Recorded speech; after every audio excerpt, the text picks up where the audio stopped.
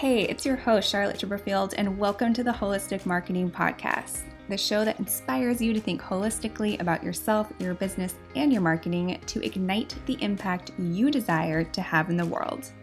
We'll learn what it takes to be seen and heard in the digital space from leading experts and myself as the founder and CEO of Chipperfield Media. Get ready to own your marketing by exploring the intersection of purpose and proactive marketing to move your business forward. So today I have the pleasure of welcoming Kyira Wackett to the Holistic Marketing Podcast, and I am so excited that you are here, not only because you are one of my most favorite and cherished people of all time, but you are also an incredible artist, you're a licensed therapist, a coach, and you really help people to create a life rooted in authenticity and connection, which I believe is one of the most powerful things that we can give ourselves permission to do. So welcome, Kyira. Thank you so much. I'm so excited to be here and that this is now a thing that I get to not only be a proud listener of, but be a participant in. Yay. Yes, so I'd love for you to tell everyone a little bit about yourself, who you are, and what your mission is. Yeah, I think, well, you just gave me such an awesome introduction. So I already feel kind of warm fuzzies. I am all of those things. I think my background and sort of anchor point in everything I look at is that I have my training in essentially communication and connection with oneself and the world. And so that has come through my degree as a therapist, but it really extends into everything I do in terms of art and the ability to connect and to manifest your different visions and goals and realities into a canvas, down to coaching or teaching and in my therapy practice as well. And so really my focus in everything that I do is I want to empower people to write their own story, to show up authentically, to be able to root into themselves, to lean into what that means for them and bring that into our connections in the world around us. Oh, that's so beautiful. I love that.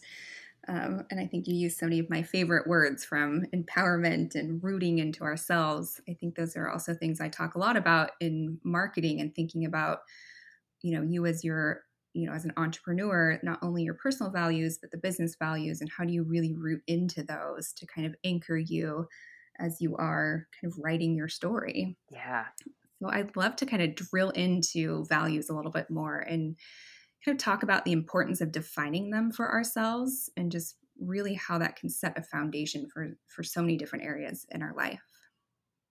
Yeah, I think that one of the things that is so interesting when I work with people on identifying their values is I think there's this need to go back and understand where our values first come from and how they become defined for us so that we can make sense of how we can shift and pivot and define them for ourselves. And so for so many of us, we're born into a family, a community, a culture that has values that are really ingrained and entrenched within our way of living. And so we naturally absorb some of those. That might be your family's value in, let's say, spirituality or harmony or connection and what that looks like. There might be a value of hard work or leadership that shows up in your community or the culture that you're a part of.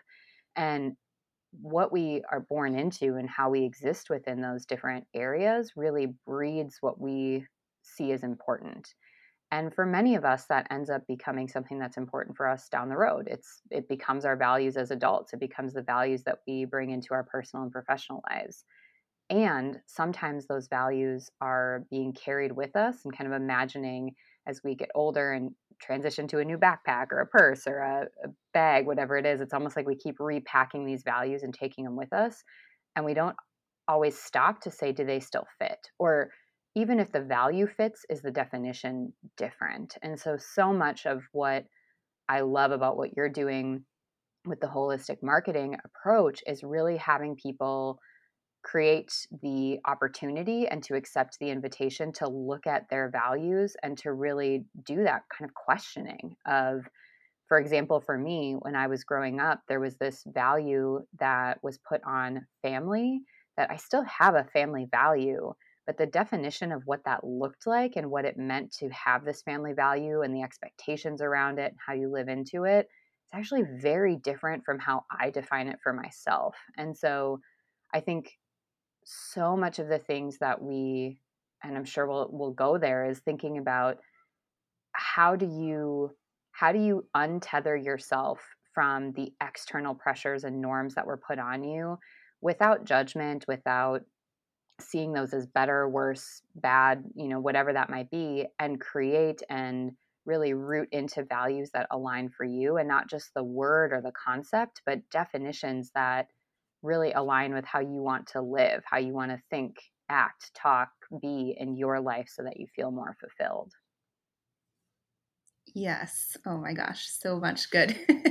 So many good points there. And I would love to kind of talk about before we even start getting into like how we define the values, how does one even start to get the awareness around evaluating their values? I think that's something that we hear values thrown around a lot, but how do we actually look at them in our own life? And is it a matter of sitting down and journaling about what our values are? I think, like you said earlier, some of them are so ingrained from such a young age, like hard work. And I think it's something we just live and breathe into. And it's hard to kind of step back and go, wow, is that a value that is aligned with me and where I am now? Yeah. So one of the things that you really work to teach people is that their values become sort of the seed to move forward in their work. So if they identify their values, everything can sort of become habituated and aligned with, and just sort of naturally aligns with their values because they've done that initial foundation work. And so that's really awesome once we know what those foundational points are. When we're thinking about, well, what are the values that we've been living in or have been kind of conducting our life up to this point? If our lives have already been habituated and automated around the values, it can be really difficult to just look at a list and say, well, here are the values that I bring into my life every day. And so a lot of the times, I think it starts by really doing what I call an assessment of your fuck spending, which is really thinking about what this is the time, the money, and the energy that you're investing in your everyday life. And so getting to know, how do you spend your time? Where are you going? What are you doing? Where is your money going?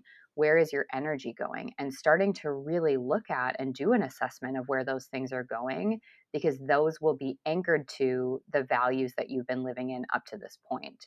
And it's really hard when you start to do this, one, because I think it's kind of like when you start to know. I remember doing quizzes, and I think it was like Cosmopolitan or Cosmo Girl, whatever those magazines were, where you'd start Oh to my be God, able, I loved those yeah. quizzes.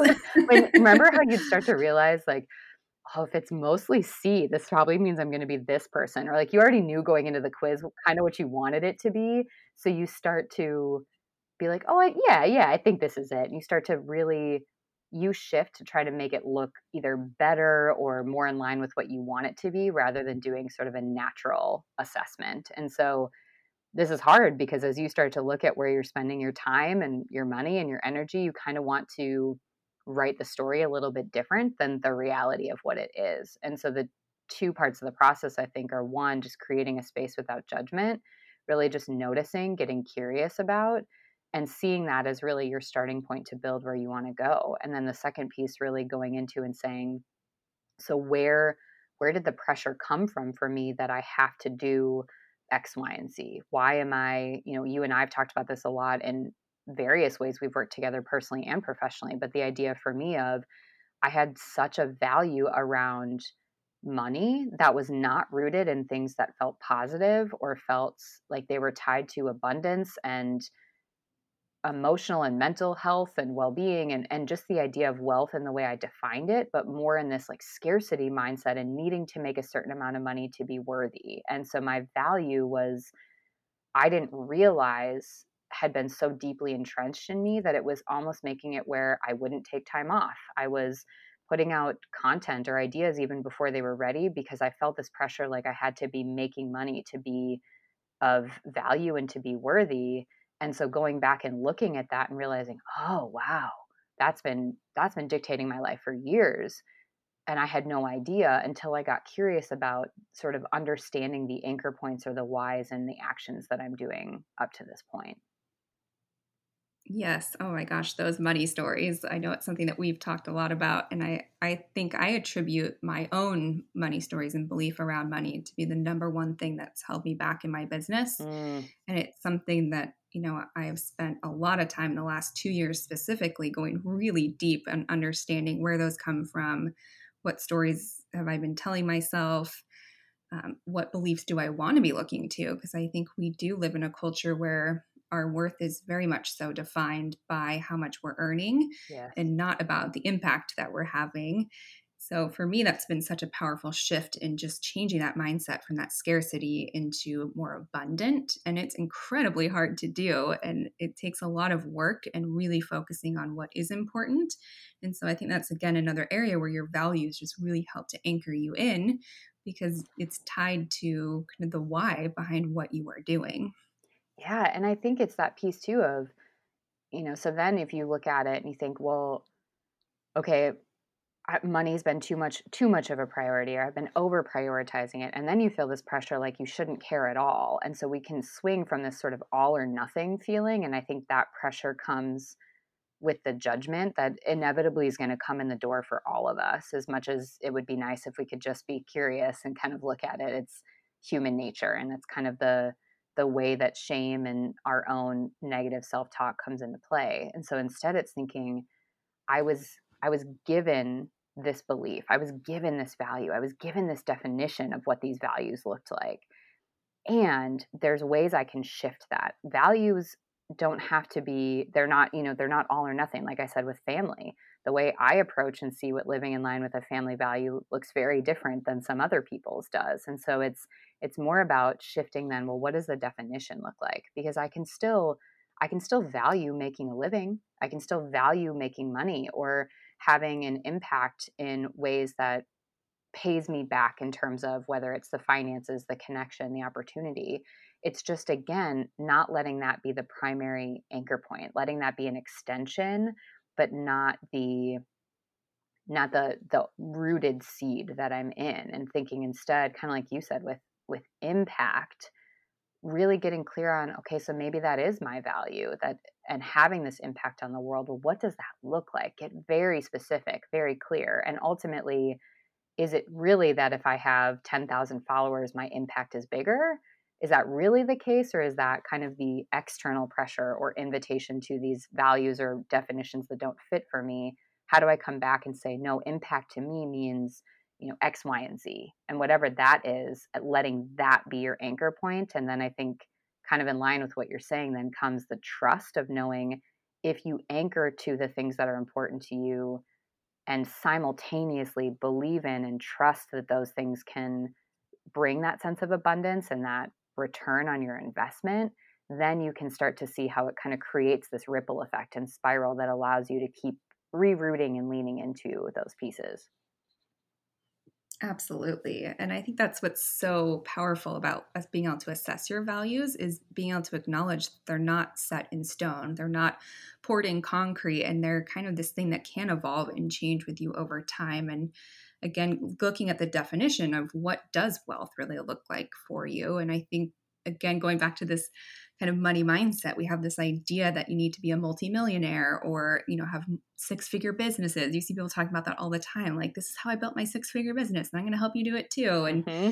again, looking at like, what does wealth really mean to you? And I think even this year with COVID hitting and just having our lives disrupted in such a way has allowed me even to look at like, what does wealth really look like to me? Hmm. And for me, it's not actually about being a millionaire. When I ran the numbers, it was like, wow, I want to pay off the rest of my debt and I want to be able to pay my bills with ease and I want to be healthy. I mean, for me, health really is the ultimate definition of wealth. Hmm. So I think there's such a power in being able to really define what your values mean to you. And I think being able to shift into that mindset of curiosity is so powerful because I know even when I first started looking at my values that there was so much judgment that came up Hmm. and almost like this, beating yourself up because it's like you're not meeting some expectation that either was put on you from a belief you didn't realize you had or society.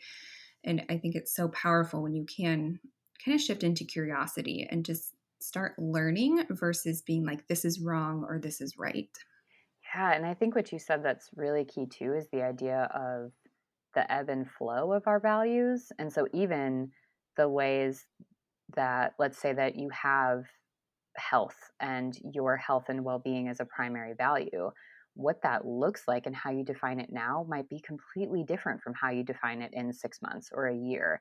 Even thinking how you defined health and well-being pre-pandemic to during this pandemic might look different. And so I think there's two components that are really difficult. It's one, being willing to just get curious again about the values that you had and maybe don't feel like they are truly in line with what you want or what you need, and figuring out how to kind of grieve that and let that go. But then the second thing is being flexible to know that they are going to change. You and I had, when we had our retreat in December of last year, and we got together and we're both really trying to revamp and hone in on what our business plans look like, how we can continue to bring intentionality and focus into the work that we're doing. And both of us, I know, have come back multiple times and said, there's been an interesting shift or a pivot, and how those goals and those values that we've brought up for ourselves, we've both had to show up with that flexible grace to realize what I thought I wanted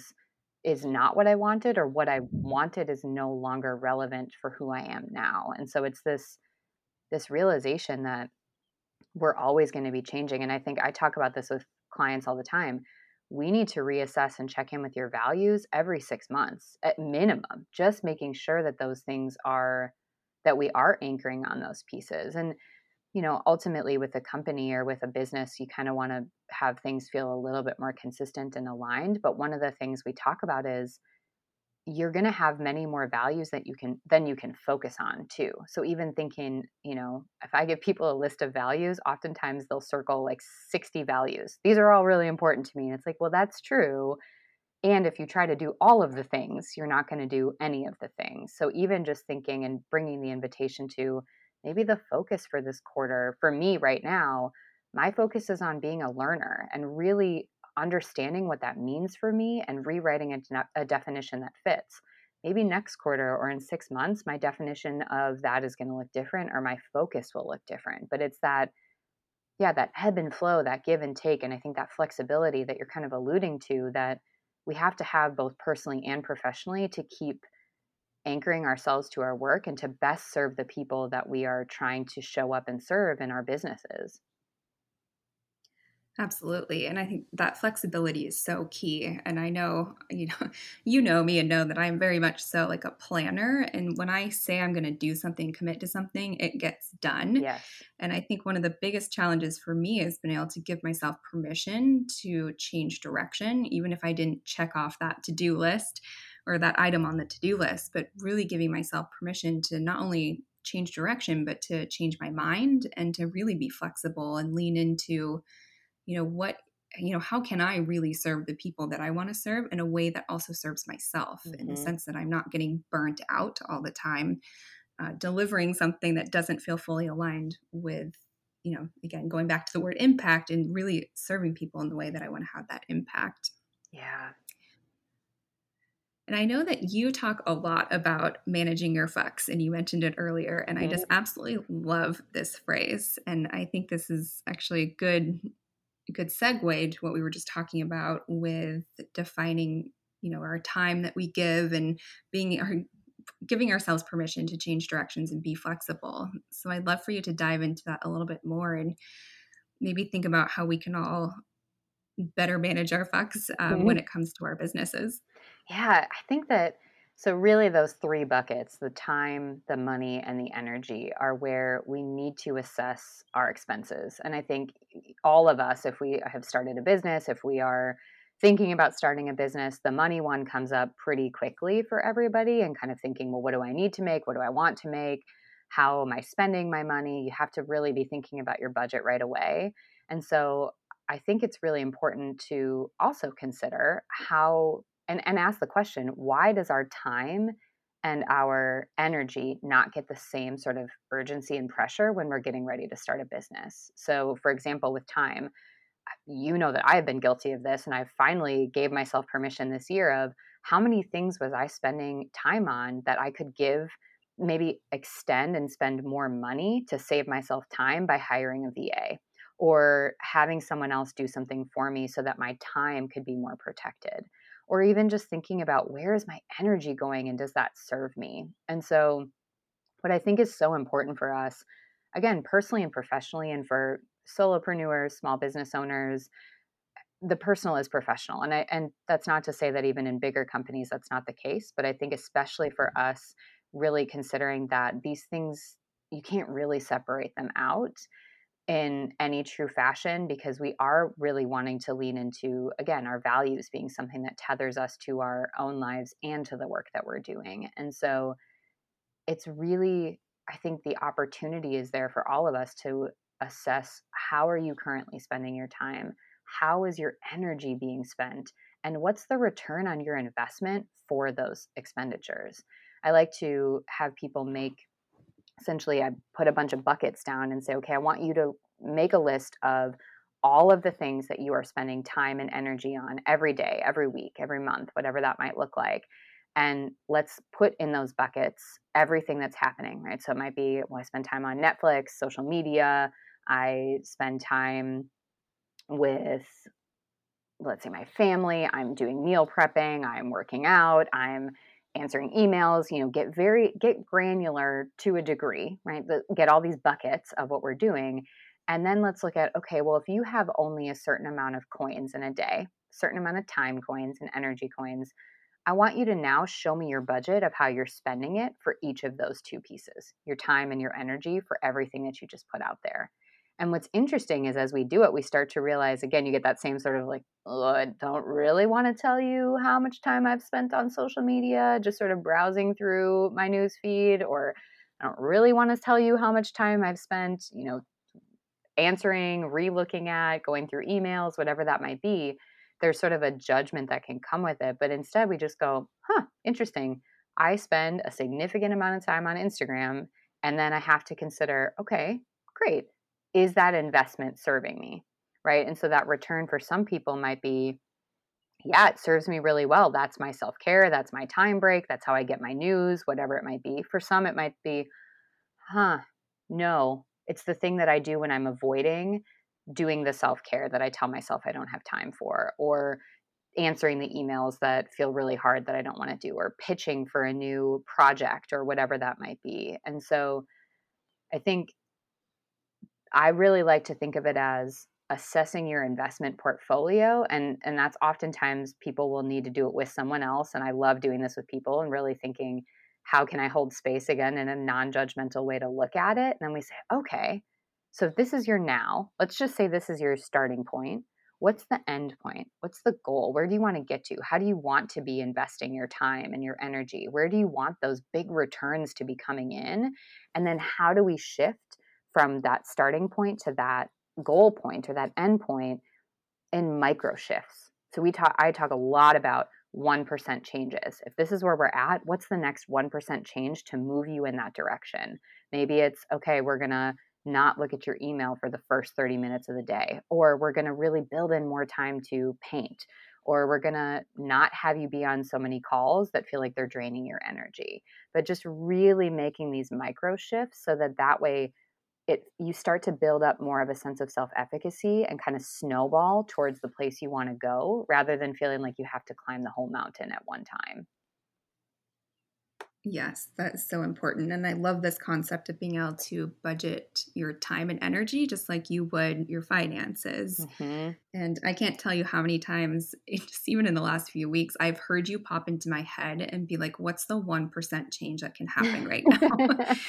And I think it's almost like a permission giving tool Mm-hmm. because, again, I think as high achievers, it's very easy to be like, commit to a project, or I'm going to revamp this area of my business, or I'm going to create this new product or new service. And it's really easy, for me as a creator to like go in all for that and just I want to get it out as soon as possible, but it's mainly because I'm so excited about it and Yeah. I see the value.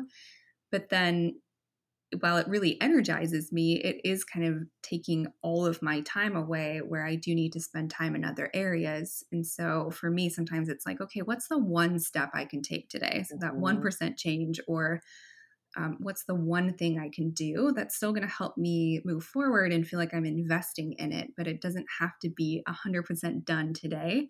And for me, I think that's such a valuable thing. And it really does give me permission to be like, you don't have to have your foot on the gas all day long, every day, but to really kind of, you can drive to the store, pick up Mhm. what you need, and then come back. I don't need to go on a cross country road trip every day. Well, and I think you're naturally sort of bridging the connection between doing this assessment and really considering how we're spending our time and how we're spending our energy to thinking about values driven living, because when that happens, that's amazing. I've had that same thing happen where I'll get a painting idea, or you know this, you were with me the afternoon. I'm like, I'm ready to launch this course. And by that evening, I had the course page ready to go and I had everything happening. And that's awesome. And there are times where I really want to spend that time and energy in those avenues. But the other thing that's really important is to consider what's the balance in our values. So, for example, that creativity, that content development, that ability to lead, to educate, whatever that might be, when you're spending all your time over there, let's just label that as creativity, and that's how you're showing your creativity. Well, if I spend a week really living in creativity as my value, there are other values that are important to me that are also on the table but being neglected. So the other thing you want to consider is, even though sometimes it might feel like, yeah, but I want to do this, I want to keep doing this, you still have to invest in the other values overall. So, even think, I'm sure you've been here too, where you have this amazing idea, you just want to keep working, and you start to, probably more subtly, for me, it feels like I even put it in my subconscious. I'll start to sacrifice sleep for this creative idea. I'll want to stay up all night painting, or I'll want to keep working on something. This was definitely a bigger thing before my daughter was born, because now I feel like sleep is like the best high in the world. And so I think, Right. I think this, then kind of, I go back and look at it and I go, this is amazing. Right? I've been working on these creative projects. I've been doing all these things, and I've been sacrificing my sleep, which actually is something that's a really important investment for my time. And I've been under investing to over invest over here. And the cost might actually be higher, even though it feels good. I don't know if that makes sense, but it's really this idea of thinking, we have to bring in a balance to all of our values every week, every day, in a way that doesn't allow us to overspend in one area and then underspend in other places that ultimately lead to more long-term distress than gain. Yeah, I think that makes a lot of sense. And I think, again, it's so important. Like, if you do have health as a value, getting your sleep is an investment in your health. And Right. I think that it is so easy for us, again, in this like hustle mentality, to sacrifice that. And I think there's a lot of people who celebrate that. And I don't think, obviously, in the long run, that's very good for your health. And I don't think that you're able to produce as strong of work in the end of the day either. Mhm. Yeah, and I think part of it too is even thinking, if I'm doing that, what's the long-term cost? And if we tie this back to our business, if so I'll get stuck in the weeds of spending so much time writing posts, putting things out there, doing not even really marketing as much as content curation, but thinking about how I'll be doing all this and I'll be writing all this copy, or I'll be spending all this time answering emails or working on some sort of scheduling tool or whatever. It's all technically under the umbrella of my business. It's all connected to what I need to do. But it's also then me making a choice in those moments to spend my time on, let's say it's email. Well, if I spend my 2 hours that I have where I can be doing something related to my business, and I spend them all on email, or I spend them all on writing social media posts, or just engaging maybe on social media with followers, is the return on that investment of that time the same as if I spent 2 hours maybe working on my sales page, or working on even just creating some new content ideas, or painting, or even just having some time where I do some mind mapping or goal setting or planning around what I want to do. And so I think it's also considering how sometimes when we overvalue one or two things, we end up undercutting our long term success. And so I talk a lot about this idea of short term distress for long term gain. And I think sometimes the diligence and setting ourselves up and keeping some structure and keeping that balance and how we are spending our time and our energy is really important in order for us to not endure sort of the long-term distress of kind of keeping ourselves stuck in these grinds of predictable shittiness in our everyday experiences and keep us from really just thriving and embodying our message and living in it where it feels like it's less effort down the road. Yes, and I love that predictable shittiness. Such a great phrase. Yeah, I think this idea of I always imagine, I mean, granted now in Portland, people don't really have grass in the same way as they did in the Midwest. I mean, they have plants and other things, but just imagine if we all had sort of this little circle of grass or turf and our this sort of idea of just perfecting this, maybe 3-meter radius of space that we're existing on, and we stay in this sort of comfort place and we keep doing the same things, have the same actions. We don't love it, we kind of marinate on the idea of fine. And the reason that starts to happen is because the more we do that, the more we try to perfect these little zones or areas, our fear keeps coming in and gets stronger and stronger and says, well, if you try for anything different, it's probably all going to suck, so you might as well just stay here. And the possibility that things could be better, that this, coming back to that word you use of abundance, that there's the idea of abundance, or that we could really get to a point where things can be flowing and just sort of, I don't even know, I'm just picturing like a stream, like this idea of just naturally sort of having this flow to them. We get so stuck in feeling like, well, but if I don't keep doing this, it's not going to happen. If I don't say yes to all these projects that I actually hate and they make me really pissed off, if I don't keep doing that, I'm not going to have enough money to pay for these things to do these other things. Or if I don't keep engaging on social media, people are going to forget about me and no one's going to buy my course or no one's going to think about my product. And so we get stuck in the trap of the predictably shitty existence that is probably fine, but it allows your fear brain and your anxious brain and your shame brain to take over. And so then those values that don't serve you and those investments that are actually creating a net loss in the long run keep being the markers and sort of the drivers of your bus personally and professionally, versus you being able to lead and to lean into the why that you really want to show up with. Oh, there's so much power in everything you just said. And I think it's so important to really, I mean, time is the resource that we don't get back. So being able to get really clear on how you're spending your time, and maybe it is just, you can still engage with your following on social media, but maybe you set a timer and it's just 10 minutes a day or 10 minutes every other day, so Mm-hmm. that you are able to allocate, those minutes in an hour to multiple different areas, and be able to kind of chunk that out throughout each of your days, your weeks, your months, and then your years too. Mm-hmm. And again, really making sure that you are living through your values. And then, that's ultimately really connects you to yourself, that I think then empowers you to connect with the people that you're wanting to serve. Yeah, I think you just kind of perfectly outlined the domino effect of all of this. And I think sometimes it's coming back and realizing we need to relinquish that urgency factor, that everything needs to happen right now and that success looks this sort of prepackaged, predefined way, and consider, what does success look like for those of us that have chosen to start our own business. Yeah, sometimes there's a necessity factor and there's this element of choice. I have to come back to that a lot and think, I could find a job working for someone else. I could go in and do these other things where I can, have consistent money. I don't have to worry about some of these anxiety pieces.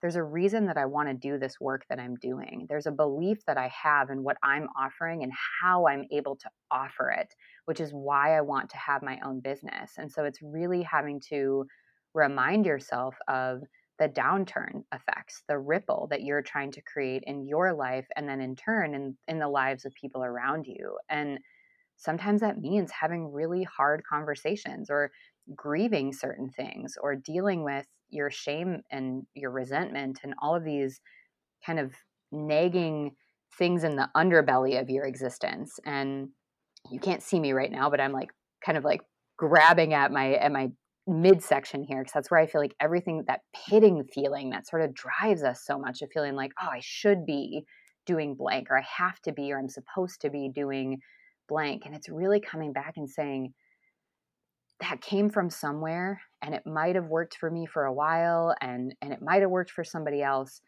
but I don't have to keep saying yes to this invitation that I have to keep existing this way. And I have the right to choose to shift and pivot the way I'm showing up in my life to better serve me, and therefore better serve the people around me. And I was noticing that even shortly after my daughter was born. And I kept saying, well, I don't have time for this, and I don't have time for this. And almost being resentful that now I'm in this position, that I have this beautiful child that, I mean, that I also don't glorify to like a ridiculous end. I love being a parent. It's fucking hard. And there's so many things that are terrible about it. And sometimes I do want more time.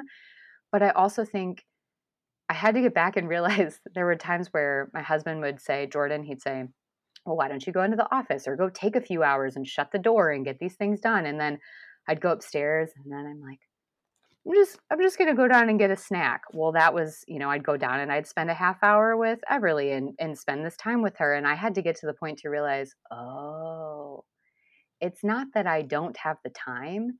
It's that my values have shifted, and I'm having a really hard time accepting that right now I don't want to do all the things I've told myself I should be doing. My shame's telling me I'm a shitty business owner. I'm not good if I don't go and get all of these things, or make this much money, or thrive in the midst of a pandemic and kind of show up and do X, Y, and Z.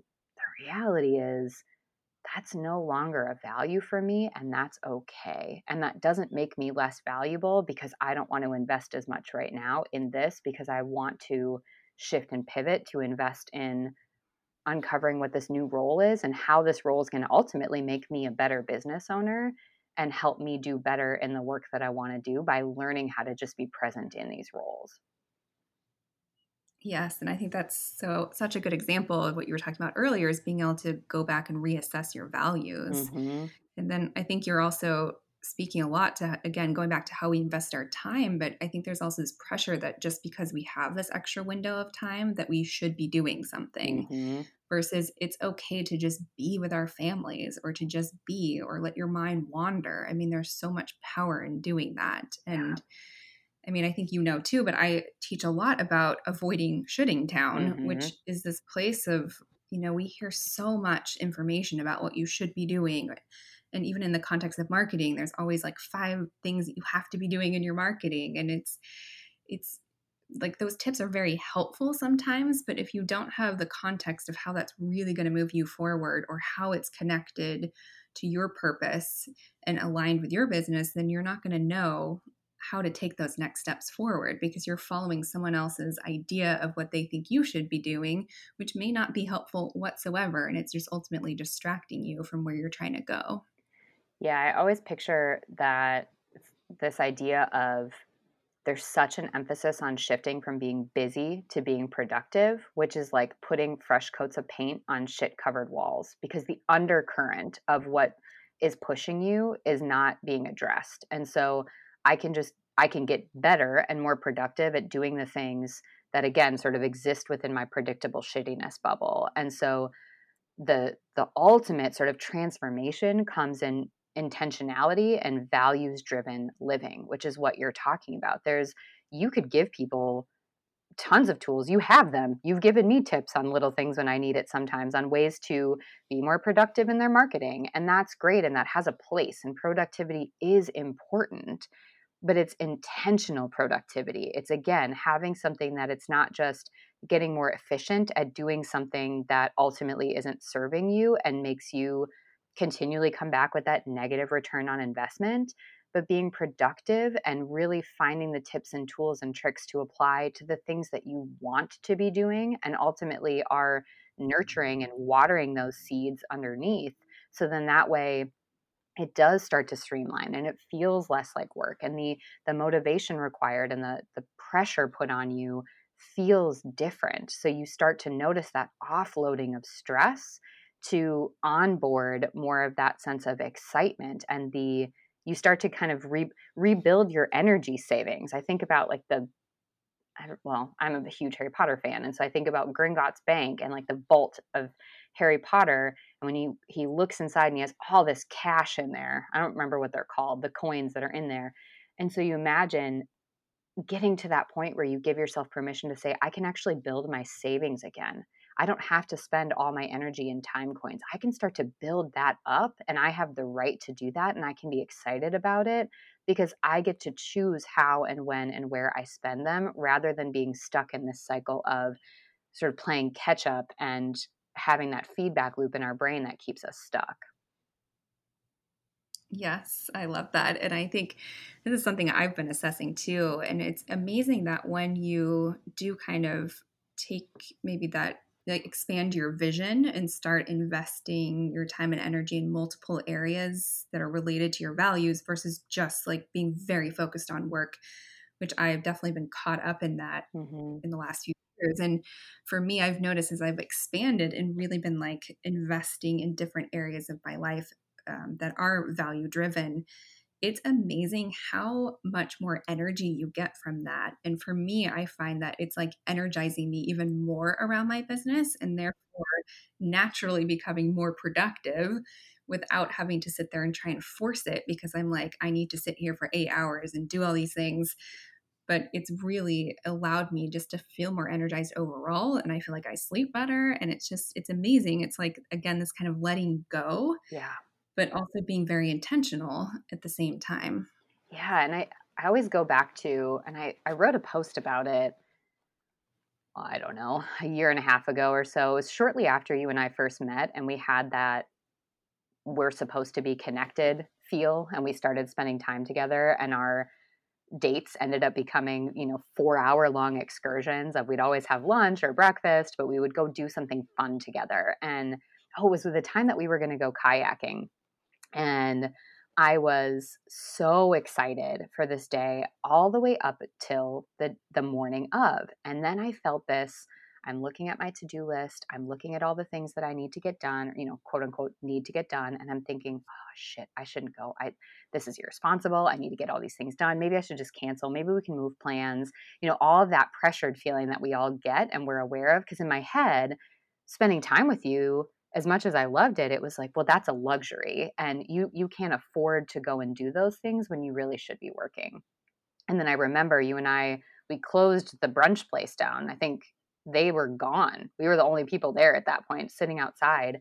And you and I both ended up having this conversation around just how much better we felt when we would spend these afternoons together. We weren't, I think our business came up in conversation. It wasn't the focus, but both of us left more energized for our work and in our own lives after taking that 4 or 5, 6 hours, however long it was, that we went and did that, because again, that return on our investment for that time was so much bigger than spending that 5 or 6 hours just feeling like I'm on the grind, and then feeling resentful I can't go do these things and wishing I could and trying to force myself to do something. And I think I came back and I spent an hour or two getting a few things done that afternoon, and it was a totally different feeling than it would have been had you and I not had that time together and refilled our cups with something that charged us in a way that felt so good and gave us energy to keep doing the things that we wanted to do. Yes, that was such a beautiful day. And I'm with you too. I think it was like a Saturday and I think we're both guilty of kind of wanting to work on our businesses on the weekend because Hmm. we are so busy spending the week serving other people. And I mean, I do remember us having very natural conversations and it was almost like we were able to take that 10,000 foot view and really look at the big picture and almost reconnect to our whys so that we weren't just in the trenches writing the next blog post and social media, but it allowed us to be a lot more intentional with our next steps. And I mean, we're both solopreneurs. So I think sometimes just having that space to just talk things through out Yeah. loud really helps us, again, make sure that we're aligned with our own values and our own intentions and we're not getting sidetracked by different opportunities and just saying yes to things, but it's almost that accountability to stay on track and move towards towards our goals in a very purposeful way.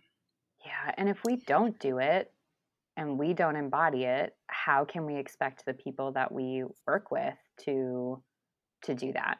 Because even if we put out the content or we share the message, our energy isn't going to model those same things. And so it's, I think, both of us learning that we have to really lean into the things that we find important, that we want to share and extend to other people, and we have to live it and walk through that and struggle through it and go alongside of sometimes the people that we serve and revamp our own stuff in order to continue to again just bring those values and authentic views into the world and into our business practices.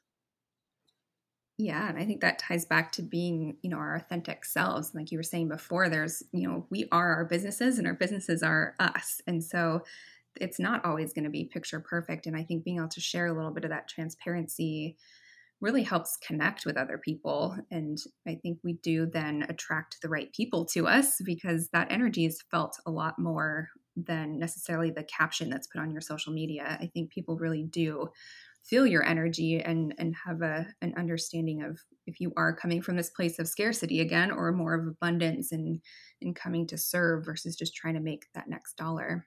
Yeah. Yeah, for sure. So there's something else or another topic that you really talk a lot about, which is assertive communication. Hmm. And I would love to go there because I think you have such a wonderful way of breaking this down and thinking about the ways and methods in which we communicate with people. And it's an area I've learned so much from you on. And so I'd love to maybe talk a little bit about, how do we authentically communicate who we are? And then maybe if there's a way that that also ties to our values and how those can help shape our communications. Yeah, I think there's so much around. It's again similar to this idea of productivity and what do we do. There's a million different resources on how to be an assertive communicator, and I think there's a couple of things that are really important if we're going to truly empower people to be more assertive. Because the goal of assertive communication is to be able to communicate who we are authentically and fully and make space for that person, for us to show up in the world while simultaneously making space and allowing other people to be present in the world as well. So it's really about this sort of neutral position that everyone can be in and not taking on what is not ours in terms of responsibility and not over connecting to other people and putting responsibility onto them for our own lives. And there's really, I think, again, people look for, I often call them like the band-aids. So many books, so many tips, so many tricks are putting band-aids on this big internal wound, and that'll work for a period of time. But if I just teach you, here's how you say no, and here's how to set a boundary, and here's how to do these things without looking at why doing those things is really difficult, all you're doing, again, it's kind of like putting the paint on the shit covered walls. It doesn't ultimately get you where you want to go. And so this idea of what we've been talking about with values driven living and really connecting to our resource spending is kind of the anchor point in terms of becoming a stronger communicator. It's really going back and looking at what are our core beliefs about ourselves, who we are, our place in the world, and the value that we have, and getting clear on where shames come into play. Shame is an emotion that is universally felt and experienced, and it is a threat to connection and belonging. And it's there because all of us need to feel connection and belonging. And so the potential for threat of disconnection can be so high. And for all of us, our shame narratives can be overwhelming and often lead to this sort of predictably shitty existence and the performance self. And so we have to get clear on all of the ways that those beliefs and our shame has come into play, how the ability to be assertive is not just to set boundaries with other people and to communicate clearly with other people, but to figure out how to communicate in an assertive way with ourselves, to make more space for us to our negative self-talk shifting to more of a neutral place and really thinking about how we can feel solid and rooted in ourselves and trust that that can then start to extend in the way we communicate with other people. And so a really kind of small example is thinking, well, if somebody is feeling like I spend all my time on email. I feel like my boss is always needing something, or people are always bugging me. I can't get things done, or I'm always having to do X, Y, and Z. Well, maybe there's a boundary that needs to be set. Maybe it's not answering emails before a certain time of day, or it's not taking on the responsibility to do things that really aren't your responsibility. Well, again, I can give you a tool or a trick to do that. But if underneath your core belief is that you're only worthy and valuable if you are in service of other people, and you have to take care of everything for everybody else in order to have that sense of connection and belonging, well, no shit, you're going to keep ending up back in that same cycle where you're doing all the things for people, feeling overwhelmed, feeling like you're not seen, you're not heard, your boundaries aren't being respected, because ultimately your belief underneath is that you aren't worthy of that. And so I think a lot of the work to be done for all of us as communicators is not about trying to buy the next book of band-aids, but thinking instead, how do I get at where those stories came into play for me about what role I'm supposed to have and how I'm supposed to be showing up, and all of those shoulds and pressures. How do you grieve that, let go of that, disentangle yourself from that, and then work on making this foundation that is really about allowing yourself to be seen, to stop performing, to stop colluding with those beliefs, and then again, allowing yourself to show up in a space, and by doing so, modeling to other people that they can show up fully as well. This is such a deep topic. I feel like I want to go so much further. And so I'm trying to not nerd out on communication, but yes, hopefully that makes sense. Yes, I'm nerding out with you. I could just listen to you talk about this all day long. I mean, that shame narrative, I think, oh, it's such a powerful thing that if we can sit with that, and like you said, there's going to be grieving in that process because Hmm. you're letting go of what feels like a piece of you because you lived and breathed it for so long.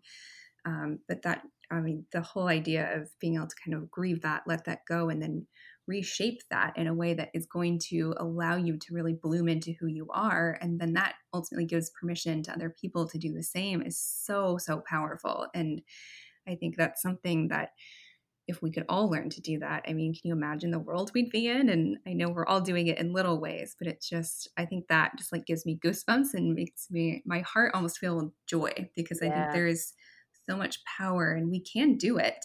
And we can all do it in just like small little ways that I think really can transform our own lives and the people that are around us. Yeah. And Yeah. so you talked a little bit about, this kind of being seen aspect, right? Hmm. So I talk a lot about, how do you become seen and heard? And so a lot of it is, again, being able to show up as our authentic selves to then connect with other people. So I'd love to hear if you have any action steps for listeners today to kind of think about how can we stop playing small and maybe take that 1% change to kind of really being seen and heard, especially in the digital space if we're on social media, for example.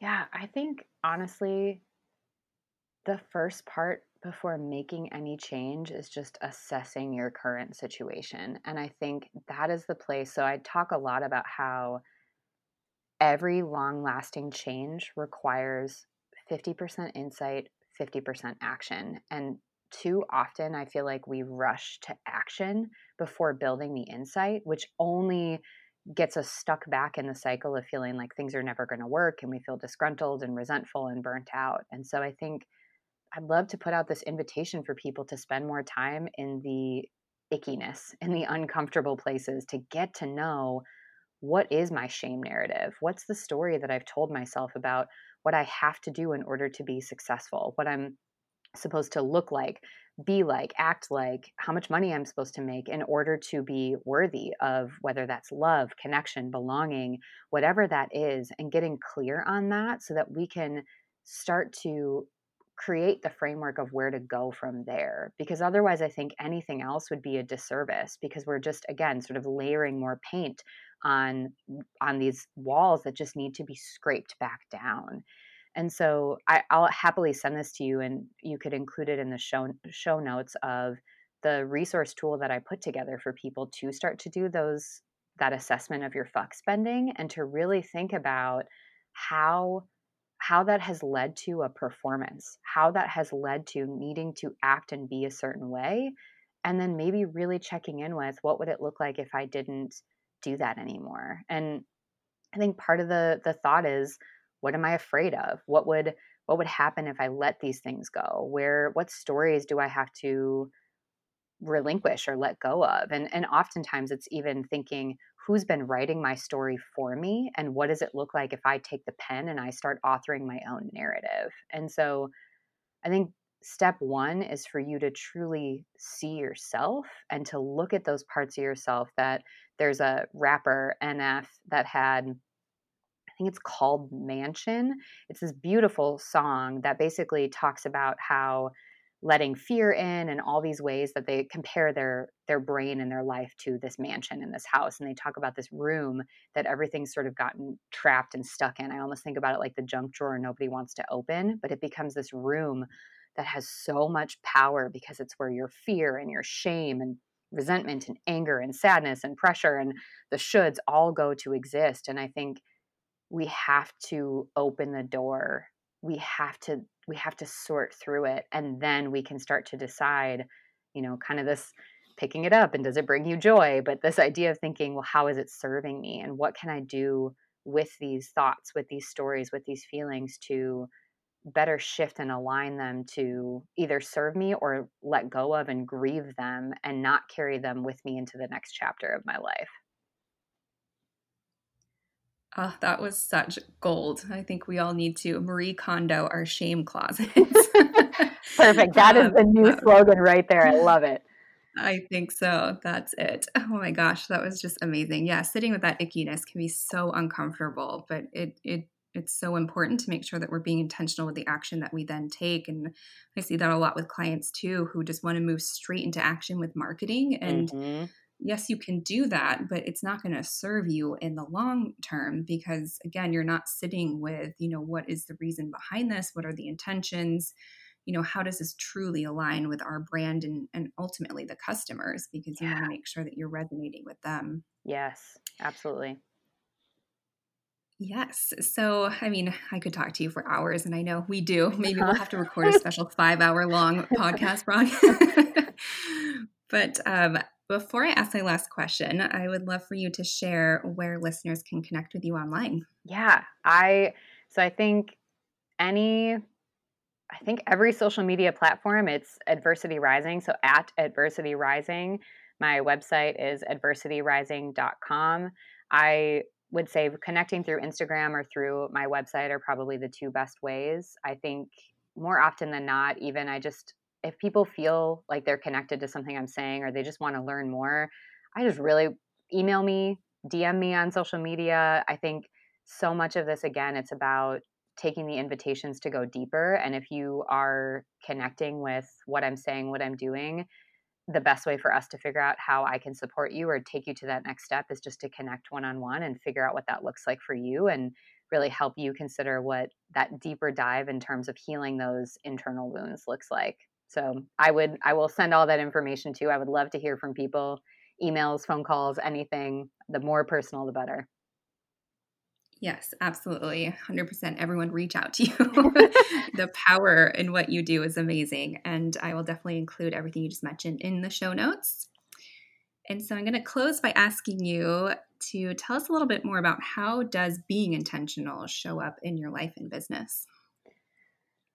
For me now, I think the two things that I've really been paying attention to is and you know this in a lot of my conversations and within my membership portal and our monthly calls, it feels like all of my metaphors and everything are now baby related. So I think hopefully at some point I'll extend back out into everything else. But I think there are so many things that, like I said, are amazing about being a mom.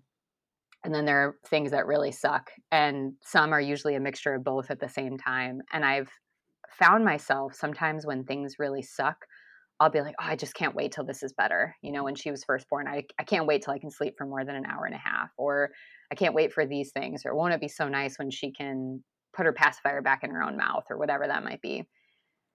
But sometimes I think this idea of sort of wishing for the next good part we never really exist within it, because we start to train our brain to just keep almost leapfrogging to wanting something different than what we currently have. And we train it to avoid the discomfort of whatever's currently in our space. And so, one thing I'm really working on in my business and in my personal life is to, whatever the reality is of what's happening right now, just be in it, be present in it, be part of it. For example, this, I've had to really revamp. I had this amazing idea. It really came to fruition for you and I when we had our retreat to start my membership portal. I put everything together. I launched it. I'm now 6 months in and I'm revamping it. And what it looks like now is completely different. And I had this feeling of like, oh, I have to do this and this and this. And instead it's going, you know what? Right now it feels a little jumbled, and that's okay. Be with it, be in it, see what you can learn, see how you can connect. And so I'm trying to train my brain not to retreat when things are painful or uncomfortable, and to then be able to be present in that so I can also be more present in the positive. Because otherwise you're just waiting for the next shitty thing to happen, and you're never actually existing in the good, and you're constantly in hypervigilance mode for the next bad or should or pressure or thing you have to be doing. And so just noticing, acknowledging. And then I think the second thing for me is I have the beauty and the gift in the work that I do to bring in my own experiences and stories, and to find the ways that they can best help and support other people. And so I really try to model vulnerability by sharing my journey, and to not expect myself to be further along than I am, because my husband tells me this all the time as a public speaker, this idea, he says, people just want a connection. They could Google everything that I am saying. If they really want to go learn about shame, they can Google it. They can read a Brene Brown book, watch her TED Talk, watch her Netflix special, whatever it is, or find probably 74,000 other people that talk about it.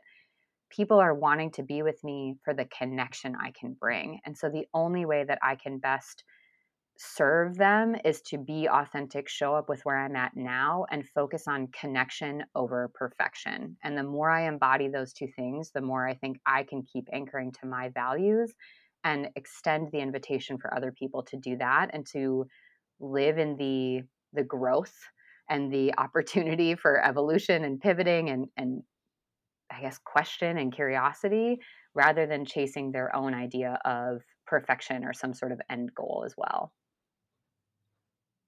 That was a truly beautiful answer. And I agree with you so much in all of that. So heartfelt, and just being present, and but through the good, the bad, and just kind of acknowledging it for what it is, and just truly trusting that, everything is temporary.